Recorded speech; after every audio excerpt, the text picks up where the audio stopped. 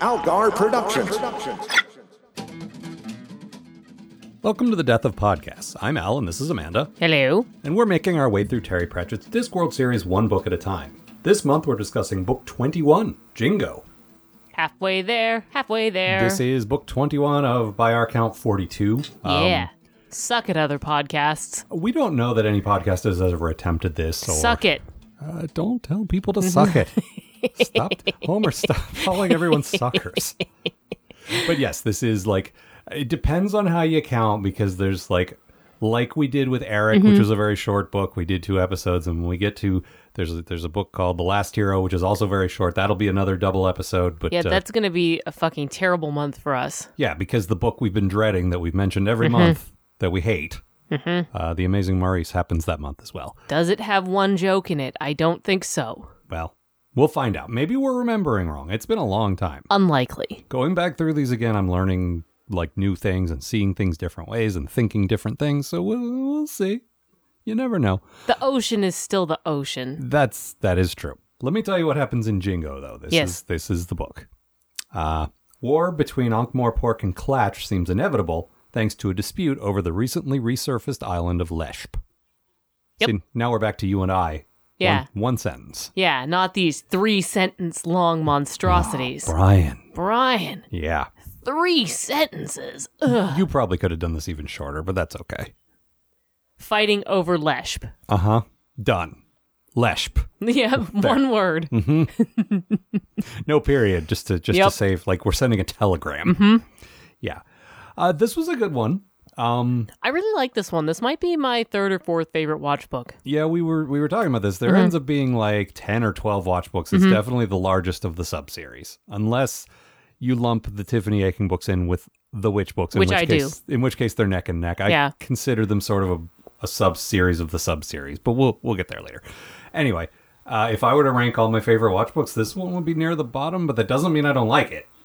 I love all of them. Yeah, I just might like this one the least. There's some stuff in here that just I don't think is great, but I also love it. So it's I really like this book. And this is a strong showing from a lot of the characters. It is. It is probably the best Colin and Nobby book. Yeah, they're actually pretty funny in this. Yeah, and they have things to do, and we learn things about at least one of them. And it's a really good detritus book. He doesn't have much to do in it, but the bits that he has are quite good. But the bits he has are really, really strong and super, super funny. Like, we have a bit near the beginning of the book where there's a mob that's going to cause trouble, and so detritus says he's going to read the riot act and then shoot all of them in the head because he's very literal, and the only thing that saves them is the fact that he's having a lot of trouble reading through it. He literally has to read them the riot act, and he won't start shooting until he finishes. So yes, that is very good. And then he starts getting more stupid as we go towards Klatch. I'm like, what word? Yeah, which is Klatch. a desert country. We've been there before. Yeah. Death joined the Klatchian Foreign Legion, and I believe we dealt with the dregs in, was it Pyramids? It was when we in were Pyramids, the desert? but they were just in it a tiny little bit. Right. No, but a lot of the pieces of this have been around before, is what I'm saying. And so he's on the ship, and Vimes, like, because they need to get there fast, and Vimes tells him to throw everything overboard. That was funny. I was going through, like, the jokes that landed and the jokes that didn't, and that doesn't feel like one that should land to me. God, it was funny. The big dumb guy being told to throw everything overboard that's too heavy, and he throws everything over, including the anchor. The funny part is him realizing it. Yeah. It's like, so it's a big heavy thing that would keep us from going. Yeah. Yeah, that was slowing us down. I threw it over. And then we have, once they get to Klatch, the nights in the deserts are very cold. And so detritus... Suddenly he gets smart. He gets smart again. He just, like, he goes into, like, a torpid state. Like, he basically hibernates. He says right before they start marching into the desert, he says, I'm going to get thick. And, like, oh, poor big dumb guy. And there was a nice, like, one sentence, this is all I asked for, a one-sentence acknowledgement that he has his cooling helmet, that that's still a thing, and it just couldn't handle the desert. Yeah, because the desert is very, very hot. But that was a big thing in that watch book, was like his dead friend Cuddy built that for him, and I'm glad it's still there. I'm glad, and again, it doesn't need to be a big thing. Just say it's there and it's not working. Right. Good enough. That's all I expect. And I'm glad, because in the previous book, it's like, what? Does he have Why is he it? getting dumb? He's got the helmet. And near the beginning, there's a good bit where he says he knows which way the wind is blowing, and it's because, and Vimes is like, oh, so you can sense that something's coming. He's like, yeah, it's because you look at the weathercocks and they're pointed the right way. Weather vanes up there, they're all like, very funny. Mm-hmm. No, I like Detritus a great deal. And the watch, like, this has been a gradual trend. Each new watch book, we get more people. Like, the very first book was Carrot showing up, and it used to just be the 3 of them, and then it was the 4 of them. And then we get Angua and Cuddy and Detritus. And then we got Cheery. And then, like, now we have Dorful. And now we have, they have a gnome. And they have a zombie. Like, it's just more and more each book. I love that. Yep, and because we're introduced to a couple of these characters a book, it doesn't feel overwhelming. It's not like, oh my god, there's fucking 17 guys. I don't know all these guys. The watch is probably, by this stage, 10 named characters, and I could tell you something about each of them. Yeah, they each have a character. A distinct personality, and if we have a scene with them, it's not like, oh, which one is talking? No, I know exactly which one is talking. Yep. Every now and then, like, he'll throw in, and he does this on purpose. He'll throw in, like, a troll with a very troll name or a dwarf with a very dwarf name, and they're nobody. They're just to fill out some the crowd. Guy, yeah. But as far as named characters go, there's a lot of guys to choose from now, which I love. I almost picked this detritus bit here as the pun or play on words. He says he goes like, oh, like in a troll word, and he says it means dem things. What comes in? He pauses and looked at his fingers while his lips moved. 4s. Ugh. It means literally der time when you see them little pebbles and just know there's going to be a great big landslide on top of you and it's already too late to run. That moment, that's ugh. Vime's own lip moves. Forebodings? Oh, 4. 4? They come in 4s? Yeah, that's pretty terrible. Delightful. That's pretty good. It didn't win, but it was a real good. It made me laugh pretty hard. At this point, you're just choosing, and I'm not complaining about this at all. You're choosing the puns because you love them. Because I love them. I listen to your groans, and those... that definitely weighs into to the judge's decision. The harder you groan, I'm like, okay, well, I'll put that down as a possible. So we have, like, it starts out as a pretty traditional watch book. Like, there's tensions between Ankh-Morpork and Clatch. And Clatch stands in for... There's a lot of this in these books, and as he builds this world more, it becomes more, like... It's a bit of a pastiche. It's there's some India, there's some Pakistan, there's some Middle East, but it's basically any sort of colonized place that white people have gone and fought deserts that's hot. You know, and it's based on a lot of movies. There's a lot of, like, Lawrence of Arabia in this, and that Cary Grant movie that we couldn't get through. Gunga Din. Yeah, we tried, just not our cup of tea. It were boring. Yeah, but we're gonna get yelled at for that. It was boring and racist, and I didn't like it. I was surprised by how well he didn't. Like, how unproblematic this book was. I was a little worried because I haven't read this one in a while, and I'm sure it's not perfect, and there's some stuff. As ever, we have to say, we're two white people judging how problematic it is for brown people. That's not really fair. No. But as far as we can tell... It wasn't unendurable. Like, some of the stuff about China and Japan in previous books has been like, oh my god, I can't read this. Terry, please stop. And our next book is about Australia, like Discworld Australia, and there's a bunch of stuff about Aborigines there that might be a little dicey. But this, like, there's a real, like, I love the way Vimes approaches this, which is he kind of assumes all the Clatchians are innocent. And he gets mad at himself when he has to find one of them. Like, oh, I don't want to, just because they're... No, it's not because they're Clatchian. The people in Ankh-Morpork who hate the Clatchians suck so much that Vimes is like, I don't want to be with those guys. Those guys stink. No, and he kind of overcorrects. And he's like, I just assume they're, like, extra innocent. And when they are guilty, I feel bad about that. Because that means people like Lord Rust are right. And no, they're not. Yeah, I know. And we've got a really great character, 71 Hour Ahmed, who is... like he shows up pretty early on and he sort of weaves throughout the book, and he's a little like no one's sure exactly what his deal is. Yeah, is he an assassin? Is he a spy? Is he, what's going on? Is he like some kind of weird agent trying to stoke the fires of the war? Yeah, what's his deal? And it turns out, and Vimes figures this out about 3/4 of the way through the book, he's like, oh, he's a cop. What I liked about that is, okay, and we had this is actually your bad thing, is when another appearance of another Dibbler. And honestly, that was kind of like a pretty mild bad thing. Yeah, you had to find something. Because I really like this book, and the Dibbler shows up for about like 2 or 3 pages, not much. And there's not a whole shtick about him selling whatever on a stick, and like mostly he's just a named face in the crowd while a bunch of other stuff is happening. So it's not just this person said this. He's called Al Dibbler. Yeah, whatever. But I tire of that very quickly, but I love the idea that there's another Vimes somewhere, that his culture made him a little different. He's not one for one exactly like Vimes, but he's basically Vimes in Clatch. Yeah, and I love that. There's a great sequence where 71-Hour Ahmed says to Vimes, oh, so Vetinari's your prince. He's the person who pays your bills. And Vimes is like, no, it's not. No, he says master. Yeah, your master. And he's like, no, he's not. I follow the law. I do the good things. And I work for the law. Yeah, and then Vetinari turns him off like that. Yep. Like, he just says that enough. Will be enough. Yeah, yep. And then that's enough. And he just winds down. And Vimes hates that, but it's accurate. It is accurate, but he can't think of it that way. No. He works for the law. Vetinari's terrier. As it happens, so does Vetinari. Yeah. If there was ever a point when he didn't, Vimes' loyalty would be with the law. But fortunately, they're both always on the same side, so it doesn't really come up. But I liked all that. But okay, so early on, you have the war looming and tensions rising. And when I was, I don't know, like in the early 90s, I was late teens, early 20s. Way back in the 90s. Yes. I was, that's not how that goes, you know. It's not way back in the 90s. I don't care. It's just back in the 90s. Way back in the 90s. No, it doesn't. You knew what I was talking about. Yes.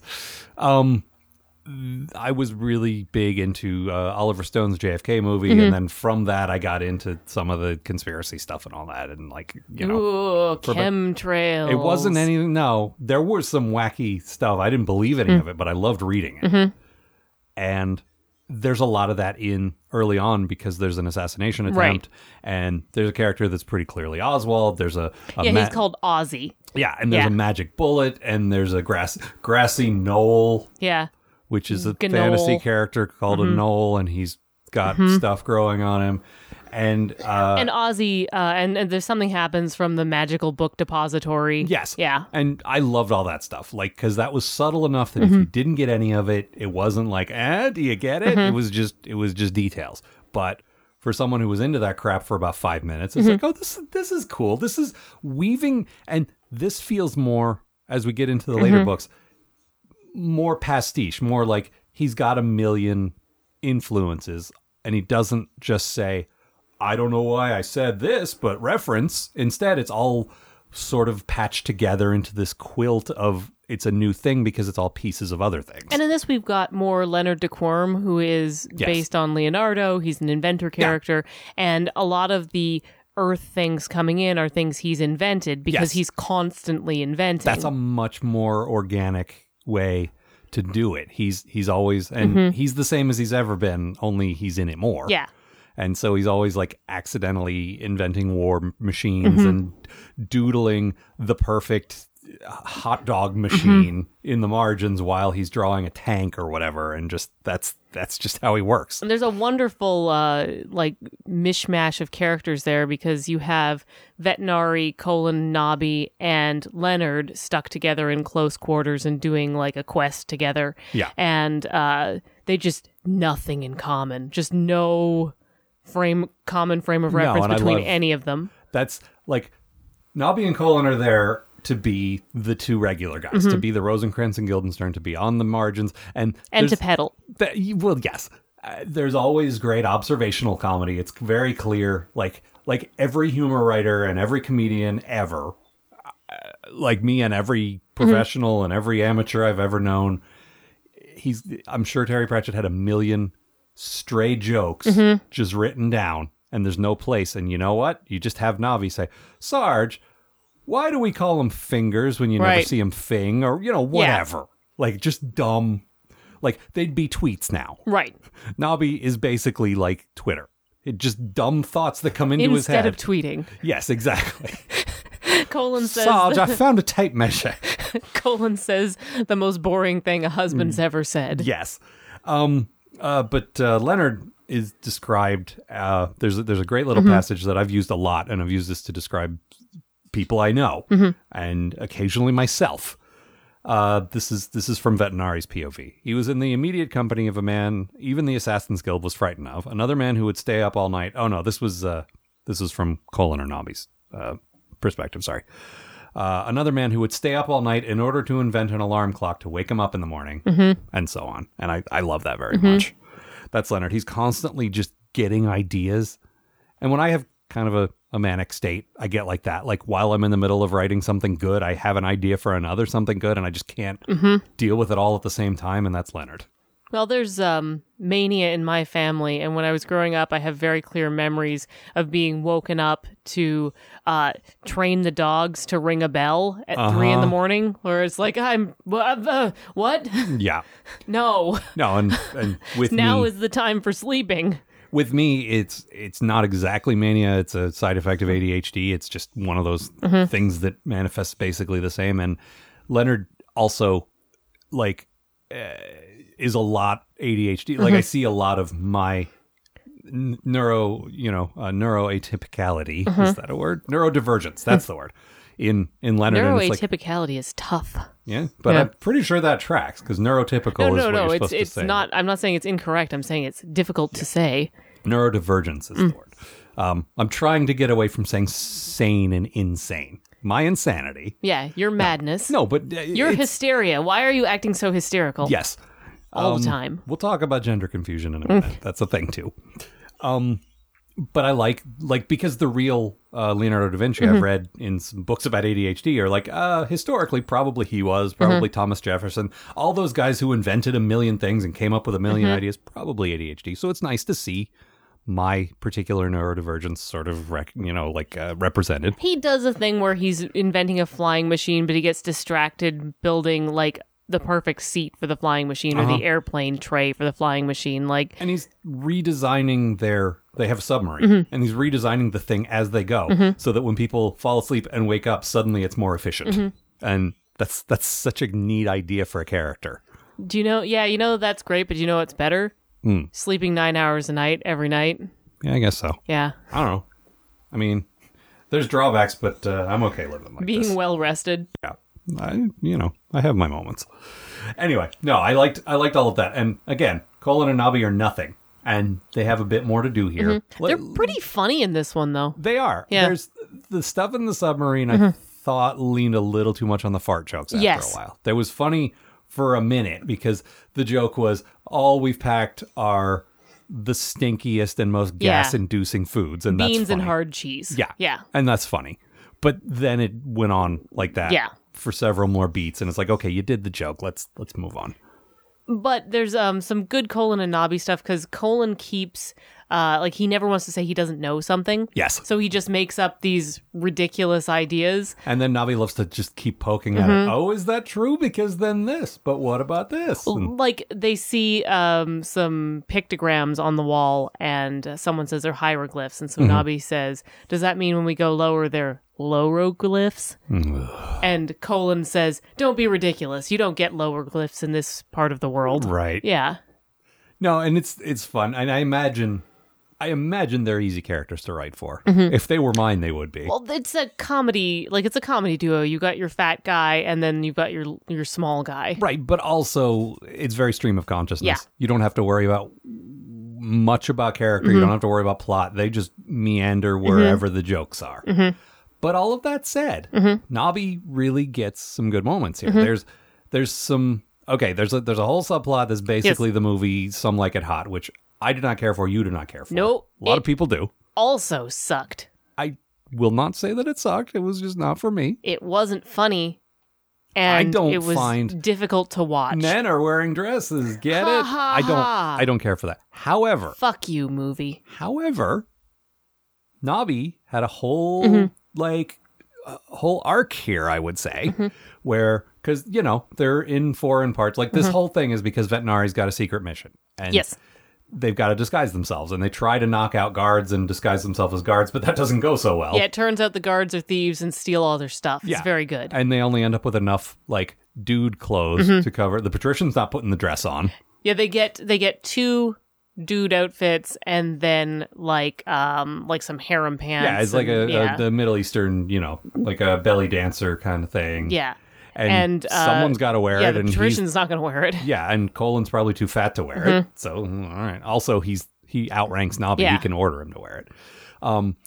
And there's some jokes about it. There's some jokes at his expense and some jokes about the narrative convention of an ugly dude putting on a dress suddenly being very attractive to every man. And I like him saying, that's how the story's supposed to go, but that's stupid because look at Nobby, he's still hideous. Also, Nobby is described as one of the ugliest characters on the disc. Yes. So even if the narrative convention would work for someone else, it's not going to work for Nobby. But Terry Pratchett does that great thing of saying, I know how stories always go. That's not how this one goes.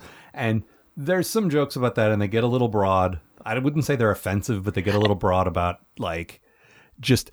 the idea is that he seduces his way into something, but instead he threatens to take off his clothes and people do what he wants. Yeah. And okay, whatever. But near the end of the book, he's like, you know what?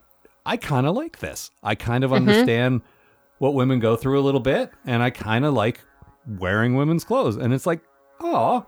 And I think it comes up again in later books. It does. Where that starts being more of what he does when he's not in uniform. Yes. But I like that this character... that's not meant to be a joke. There are some jokes. Yeah. But no, it's just let's not say, oh, well, he was definitely like meant to be a cross-dresser. No. And Terry Pratchett was but it's a little color. What I like is Nobby started out as nothing. He started out as a side joke character. He started out as the guy you can't trust who will steal everything out of all the lockers and take the tea money.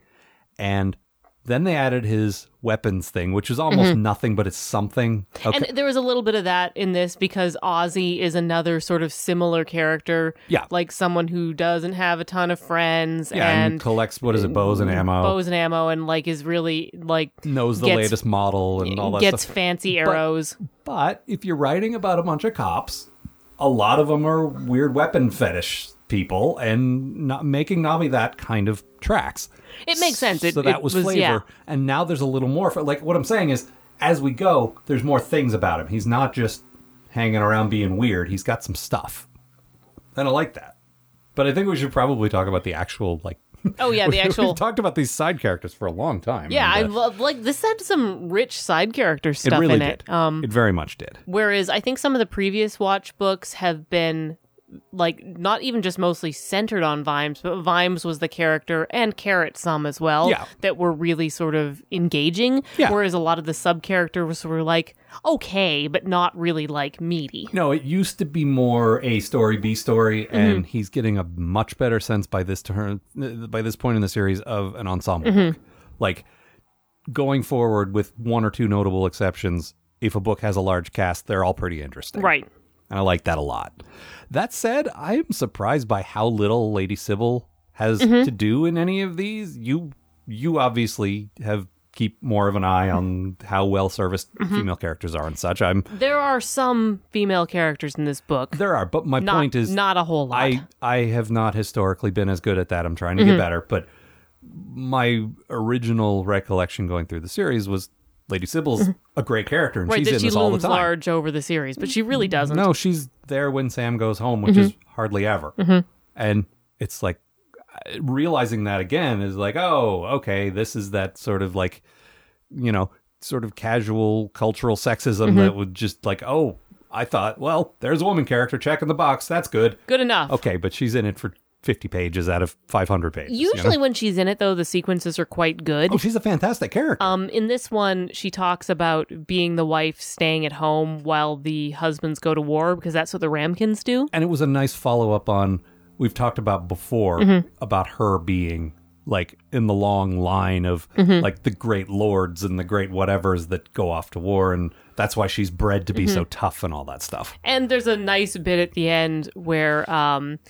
Veterinary is bribing Vimes into taking another promotion, and one of the things he offers is to make Vimes a duke, which Vimes doesn't want. This is one of my quotes, actually. But that means I'll have to be married to a duchess, he said. It's a big fat word, duchess, and Sybil's never been interested in that sort of thing. I bow to your knowledge of the female psyche, said Veterinary. I saw her face just now. No doubt when she next takes tea with her friends, who I believe include the Duchess of Quirm and the Lady Salaci, she will be extremely unmoved and not faintly smug in any way. Very, very good. Enjoyable. What I like is this contempt for the rich, this contempt for the highborn that Vimes has. Sybil kind of has it too, and she doesn't have it in the sense of nobody should be entitled. She has, I know these people, I grew up with these people, and they're kind of shitty. Well, she has some choice things to say about Lord Rust in this. Who's ostensibly the villain in this, or one of the villains. Well, he's like a warmonger. He's excited to go to war because it means that he'll get to have glorious victory or glorious defeat. He doesn't care because he's not going to get hurt. Yeah, exactly. Yeah. He's an officer. He's going to send the cannon fodder out there. It's a very World War I-y kind of character. I mean, there's in every war you got people like that, but yeah, there's a lot. It's it's a very it feels very trench warfare-y. And this was my scraping the barrel to find a bad thing because again, difficult, very good book. He says "by Jingo" a couple of times when he's trying to whip up support for the war, and I found that a little clumsy because that's the title of the book, and I've never heard it said before. Maybe it's a common expression. It is a common England, expression, but saying it out loud felt weird and wrong. And I thought that's the name of the the episode. I thought he said it a bunch, and then when I went back and searched for my notes, turns out he only said it twice. But it really stood out to me. Two is still a lot when it's the title of the book. Yeah. And the thing is, maybe it wasn't the title of the book yet. Maybe he went back and read what he wrote and said, "Well, this is the title." But still, I didn't care for it. But there's some great Vimes in here, and there's some great my perception of Vimes has gradually evolved over the course of the books, but so many things solidify here. So many things that were almost there are completely there now. Well, there is a lot of good Vimes in this. He is one of the major sort of stresses in this book is that a policeman is not a soldier. Yes, he makes a point when this war council meets and they say, well, you're a man of war. And he says, I am absolutely not a man of war. Yep. And then later Rust says something along the lines of, do you want to be a civilian? And Vimes says, a policeman is a civilian. Yeah.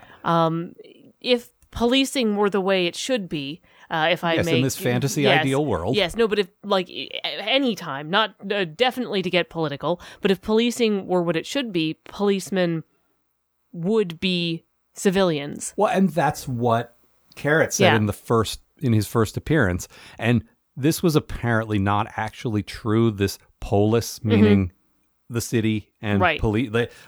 In real life, the Latin roots or whatever are not one-to-one or Greek or whatever it is. Doesn't matter, whatever. This is a story. But in Discworld, the fact that police means man of the city. Yeah. That's how Carrot sees it, and that's how Vimes sees it. And so this is a police should not be soldiers. Right. And Vimes is very about that. No, and there's a parade where he's carrying his baton of office, and it's literally just a baton. You could whack someone over the head with it, but it is not a lethal weapon at all. That is the symbol of his office. And he spends a lot of time sort of thinking about that and what it means. And why it's good. Yeah. If he's out there being seen by people, he shouldn't be carrying a crossbow. He should be carrying this stick. Yeah. And as toward the end of the book, Vimes arrests both armies. That's the one sentence. If you say what was great about this book, the one thing I remember is, well, Vimes arrests an army. Yep. Two armies, really. Both armies, because both of them are trying to, breach of the peace, which is what an army does. It's illegal. What I loved was the play on, there's a whole bunch of bullshit wars that America's been involved in since at least Vietnam, maybe Korea also, that we called police actions. And they played... it's not a war. Yeah. This is a, whatever. But police action is one of the phrases we use. And I like Terry Pratchett playing with that because he's a policeman. It's a police action. It's a police action. Arresting them. Stop it. I love that so much. It's all very good. And I like seeing him avert riots. Like there's almost riots when tensions are building early in the story, and he takes this family that is in danger and puts them in the cells, not because they did anything wrong, but to protect them. Well, he brings them back to the watch house, and he doesn't, he's just like, okay, well, just put them someplace safe. And then Detritus puts them in the cell because that's the safest place in the watch house. And they're not locked in. They're just down there, hanging out in a safe place. But it sounds bad. Yeah. But just so many of those things. And this is an idea. The way he common senses the city out of doing really big, dangerous things comes up hugely in the climax of Night Watch. And spoilers for that, I guess, but I think I'm being vague enough.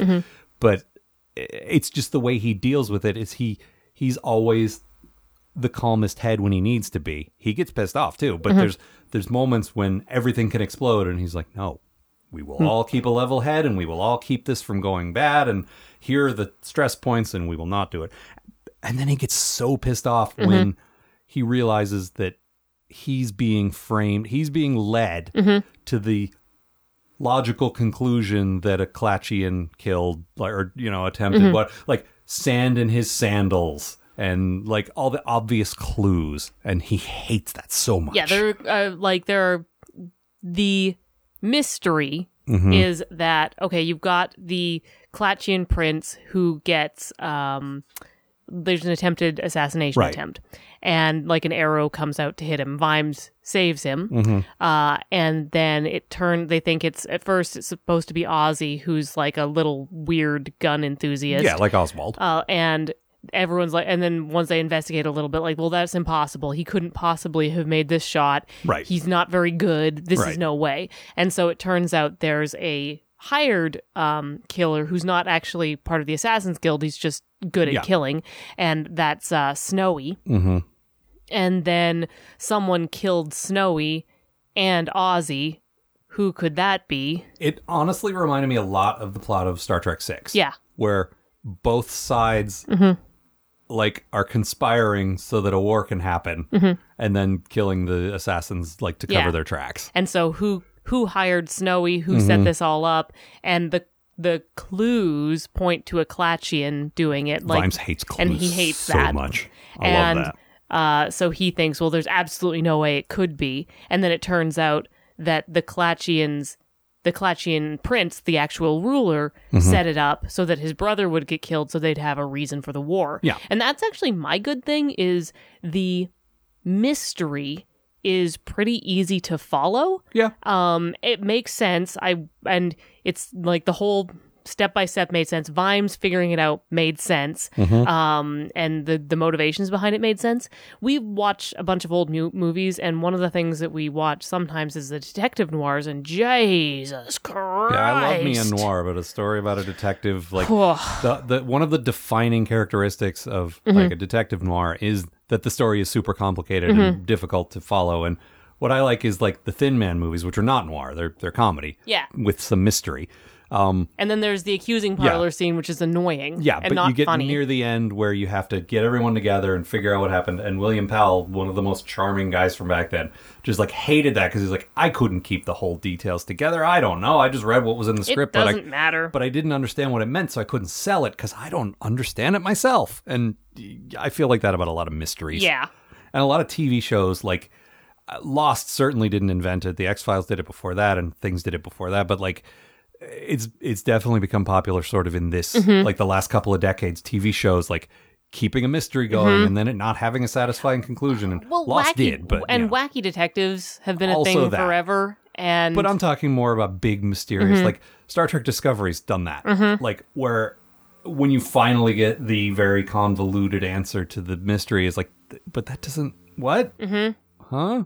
And so much TV is using that form of narrative, and I do not care for it. Well, there's a good bit in this where Vimes finds a clove, and he had seen Ahmed chewing them earlier and so he says, he tells Cheery it was the person chewing this was definitely like this, and she says, Littlebottom looks astonished, and Vimes says, detectoring is like gambling. The secret is to know the winner in advance. He already knows that's how he knows. But the whole sequence of him saying, I believe he was left-handed and he was da-da-da-da-da-da. Like, it was all very Sherlock Holmes, and I love that it's like, because I know exactly who it was and I am now describing him to you. Not because I'm making these ridiculous leaps of, well, he hates that, reasoning. and he hates clues, and he hates all of the detective because stuff. life is messy. Yeah. One of the things I like, though, that I take notice of in these books is while there's a certain level of cynicism, while there's a certain level of, like, life is messy and you don't get your neat narrative answers because he's got a very good grasp on how stories work. One thing he does is he sets up these horrible, unlikable characters like Lord Rust, and they always get their comeuppance. He draws the line like, okay, I'm going to make it like the line between stories and real life is a little blurred, blah, blah, blah, whatever. But one thing that you always depend on that I'm not going to let you down on is the awful people always get what's coming to them. And I like that a lot. Well, it's a fantasy story. I know, but he, like I say, he draws the line different places. Like, he's very cynical about certain things. He's very genre aware, and he could say, this is what you expect. I'm going to go this way, because he loves doing that. But when it comes to bad people who treat people like things, they always get what's coming to them, and that makes me very happy. It's narratively satisfying. It's satisfying when you're little. It's satisfying when you're old. It's one of those things about stories, and he knows that. And these are largely comedies, which, in sort of the traditional comedic sense, have a happy ending. But, yeah, like in a Shakespearean... Like a comedy, yeah. Yeah, but there are still jokes. There is still funny dialogue, but we're getting more into... It's more satire and it's more social commentary comedy instead of a bunch of jokes strung together by a flimsy plot. But just like we were talking about, and we've continued talking about with Police, this is how it should be. This is how it ought to be, not how it is. No, and the fact that Ankh-Morpork is still a medieval city-state run by a tyrant, but it still works very efficiently. He's just built this world that he's thought a lot about, and if things worked this way, and if good people were in the right places, it would work. And I like that. I like all of that. What was your good thing? Oh, you said. I already said. The plot, right. The plot of the mystery. So my good thing... Yes. Oh, sorry, go ahead. No, go ahead. My good thing... So this came up before. This was, and I don't know if we've mentioned it. Yeah, we did, because we talked about Bingley Yes. Beep. It's called the Disorganizer. It's effectively a Palm Pilot or a personal organizer. Like, this book was 1997, so these things were around, like PDAs were around, and Terry Pratchett feels like one of those guys who was always like a little ahead of. Like, he was an early adopter type. Yeah, he was like in news groups before that was a huge deal when a lot of authors didn't interact with their fans on the internet.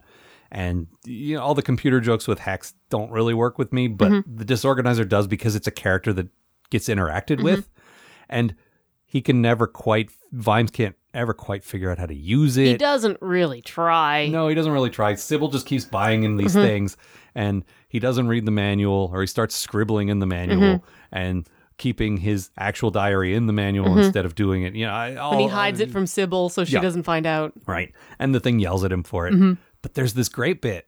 So the joke continues, like it's just him fighting with the thing. And about halfway through the book, something happens, and I don't remember what the inciting Trousers of incident Time. is. Right. But I don't remember what the inciting, like, actual event is. It doesn't matter. Where this Vimes picks up the wrong, like, there's two... Well, he can decide to stay in the city and do his best to follow bad orders and, like, mitigate the damage. Yeah, as the war continues to loom. To come to Ankh-Morpork. Yeah. Or he can follow 71R Ahmed, who he thinks has committed a crime, and save Angua because she got onto the ship. Right. Which is not the... necessarily like the smart thing to do, but it's the right thing to do. It's the Vimes thing to do. Yeah. So he goes... Right, but what I'm saying is I don't really understand. It doesn't matter. Yeah. But I don't, like, there wasn't like some lightning storm or whatever. But it turns out the Vimes that stayed and the Vimes that we're following that went got each other's Disorganizers. And so this one is starting to read appointments for things that would have happened if he'd stayed in the city. And it's a really fun way to explore what if. What would have happened? Well, Vimes says to the Disorganizer, if you were any good, you'd tell me about appointments that I should be having that I didn't tell you about. Things that I don't know about. Yeah, that's why can't things you that tell are going me that? To happen. And so the Disorganizer tries to do that, and that's what gets this going. Right. And it gradually you see the other reality getting worse and worse and worse. And it culminates in this, which is my quote. And I might get a little choked up with this because, I don't know, it just hit me the right way. So here we go. Bingly, bingly, beep. The disorganizer's voice had lost its chirpy edge and sounded sleepy and bewildered. Heads turned. 7, organized defenders at Rivergate. 725, hand-to-hand fighting in Peach Pie Street. 748, 8, rally survivors in Sator Square. Things to do today. Build barricades. He was aware of surreptitious movement behind him. What kind of movement? Ginger. And then slight pressure. Ahmed was standing back to back with him. What is that thing talking about? Search me. Sounds like it's in a different world, doesn't it? He could feel events racing toward a distant wall. Sweat filled his eyes. He couldn't remember when he last had a proper sleep. His legs twinged. His arms ached, pulled down by the heavy bow. Bingley, 8:02 a.m. Death of Corporal Little Bottom. 8:03 a.m. Death of Sergeant Detritus. 8:03 a.m. and 7 seconds. Death of Constable Visit. And it goes on like that. It's just like reading the deaths of everyone. Of all of our friends. All our friends are dead. Including Carrot. Yep. And it's just like, oh, Jesus, that's like the darkest timeline. And it just makes you realize Vimes did the right thing. That everyone lived. And it's such a dumb thing for me to be getting choked up about right now. But yeah, but it's a good bit. Also, Nigel Planer does a really good job of it. Yeah, I am not doing justice to the reading that he gives of this thing just like, fading out. And we get a scene with Death after that where Death doesn't know what the fuck it is. Yeah. And basically says, well, I don't want you. No, thank you. And gives it to a squid, which I Shark. I didn't quite understand that. He throws it into the water. Yeah, but it feels like Death, I don't know. Feels like it was a nice way to sort of end the book the way it started with an ocean creature, but it just, I don't know. Also, Death's in all of the books, and because not a ton of people are dying. Well, he was there for Snowy. Yeah. And then he was there for the disorganizer. But no, I really liked all of that. And that feels like a joke that should get old, and it doesn't. And actually, it's put to even better use in my favorite watch book, Thud, which, we'll get to soon. But yeah, because Sybil buys him another one. Yeah, of course. They just keep coming back. It's just one of those things. They're like Wayoons in that way. What else? I can do my quote. Yeah, okay. What do you got? So we haven't talked too much about this yet, but Vimes is given a book from General Tacticus, which is a famous Ankh-Morpork general who invented tactics. Right. The librarian gives it to him, and so he's reading it. And he's based on some real life, I guess, Roman general. There's also clearly some Sun Tzu in there. Like, a lot of famous generals who wrote books about how to fight. And so he, in Clatch, gets to this statue that was built in honor of a place that Tacticus conquered. And in this regard, he's Alexander the Great. He conquered the known world. Yeah. And it's a little Ozymandias because the statue's broken down and all that. So it says... he's looking at the plinth on the statue. It says, Ab hoc possum verde domen tuum. Well, Vimes thought, Dome tuum was your house, wasn't it? And verde was I see. What? He said out loud. I can see your house from here? What kind of a noble sentiment is that? I believe it was meant to be a boast and a threat, Sir Samuel. So, I can see your house from here. Watch out. Yep. Very good. Yeah. No, that's quite... It sounds... dumb, but then you think about it for a minute. Oh shit, he can see my house from here. And there's also a little bit of sort of pithy Oscar Wilde character. Like Tacticus is also like, because he's reading the book and it's like, what's the best way to defeat if you're overwhelming numbers? Yeah, if you're swarmed by 100 guys and it's just you, what do? Try not to let that happen. Yeah. And there's a bunch of common sense, just like, well, obviously, if the enemy is fortified in a stronghold, don't attack. Yeah, or what he said was endeavor to keep them there. Yes. So keep them pinned up in there. Right. And there's a lot of that, and it's usually not helpful, but it also feels very Vimes because, again, his reaction to anything like, spinning out of control is to be incredibly rational and incredibly commonsensical, and that seems like what Tacticus was. There's a great backstory to him where he conquered the known world, and then because one of the kingdoms was short of, noble blood, he basically became a prince somewhere else, and his first act was to then declare war on Ankh-Morpork. Yeah, because it was the place that was built most, it up to have all the riches. Dangerous. And he's like, let's go take all the riches now. Also, they don't have a great general anymore because I'm over here. That was fun. And probably based on real historical stuff, because that sounds about right. Yeah. Sounds like one of those stories you hear.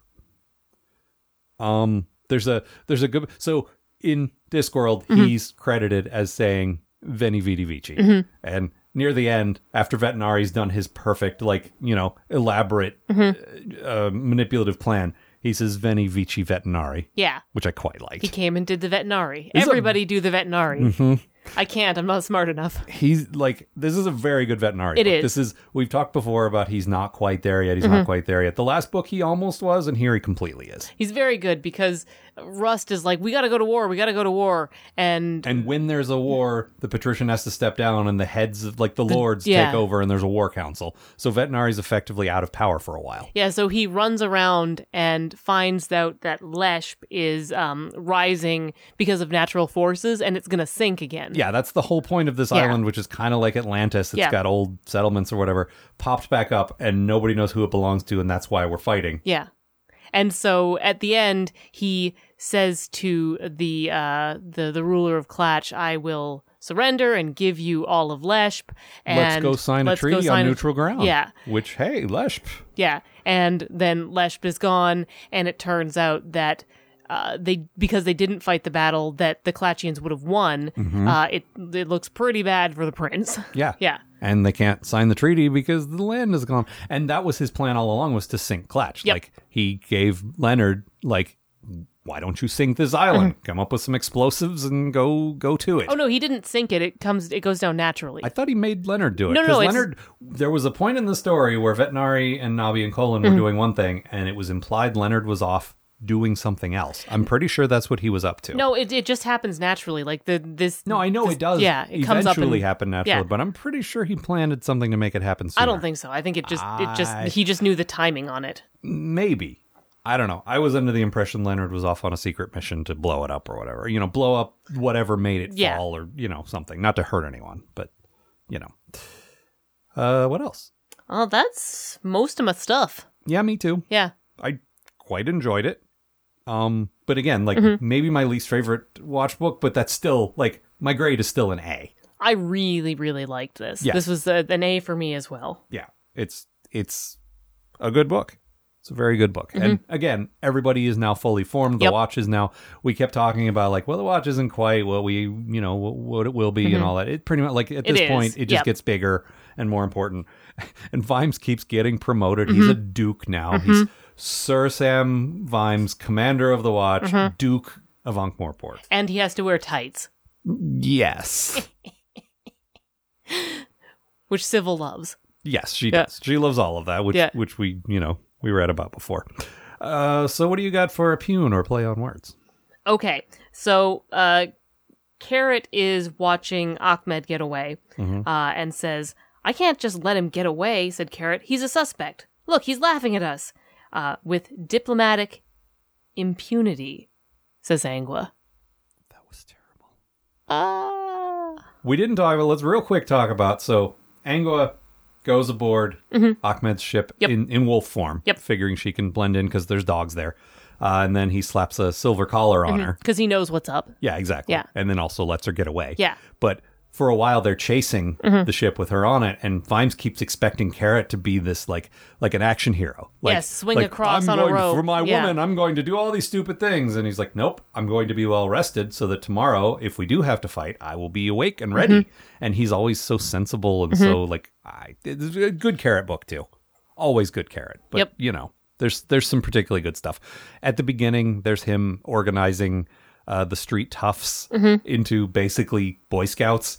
And having a nice game of football. And the same thing happens at the end where he has the army guys doing the same. Yeah, that pays off where it's like there's a famous story about the German and English forces putting aside their differences in World War I on Christmas to just like play football and celebrate Christmas and then go back to fighting again. And it was a bit like that.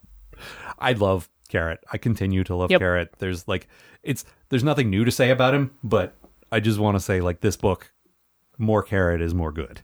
Like very pleased with that. Anything else? Nope, that's all the things I think. All right, our cliche count.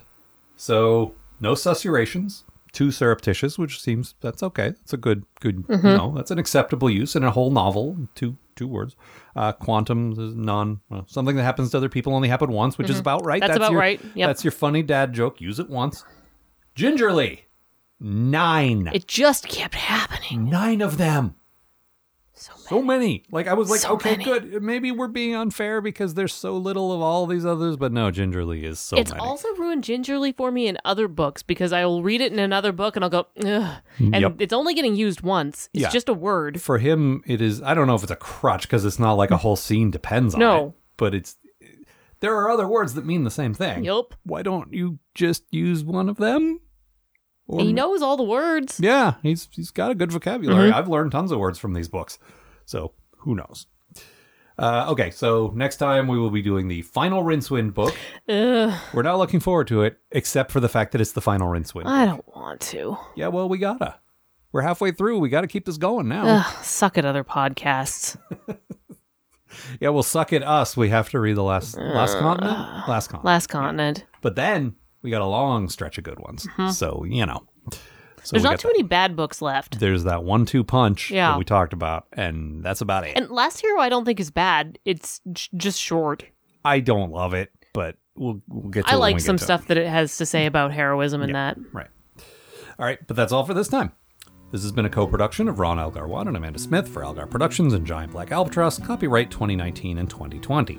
For full archives, RSS feed, and more details about us, visit thedeathofpodcast.com. And for access to our show notes, bonus photos, advanced copies of episodes, and even the opportunity to pick something for us to review, consider a donation at patreon.com/Algar. That's AALGAR. Thanks for listening.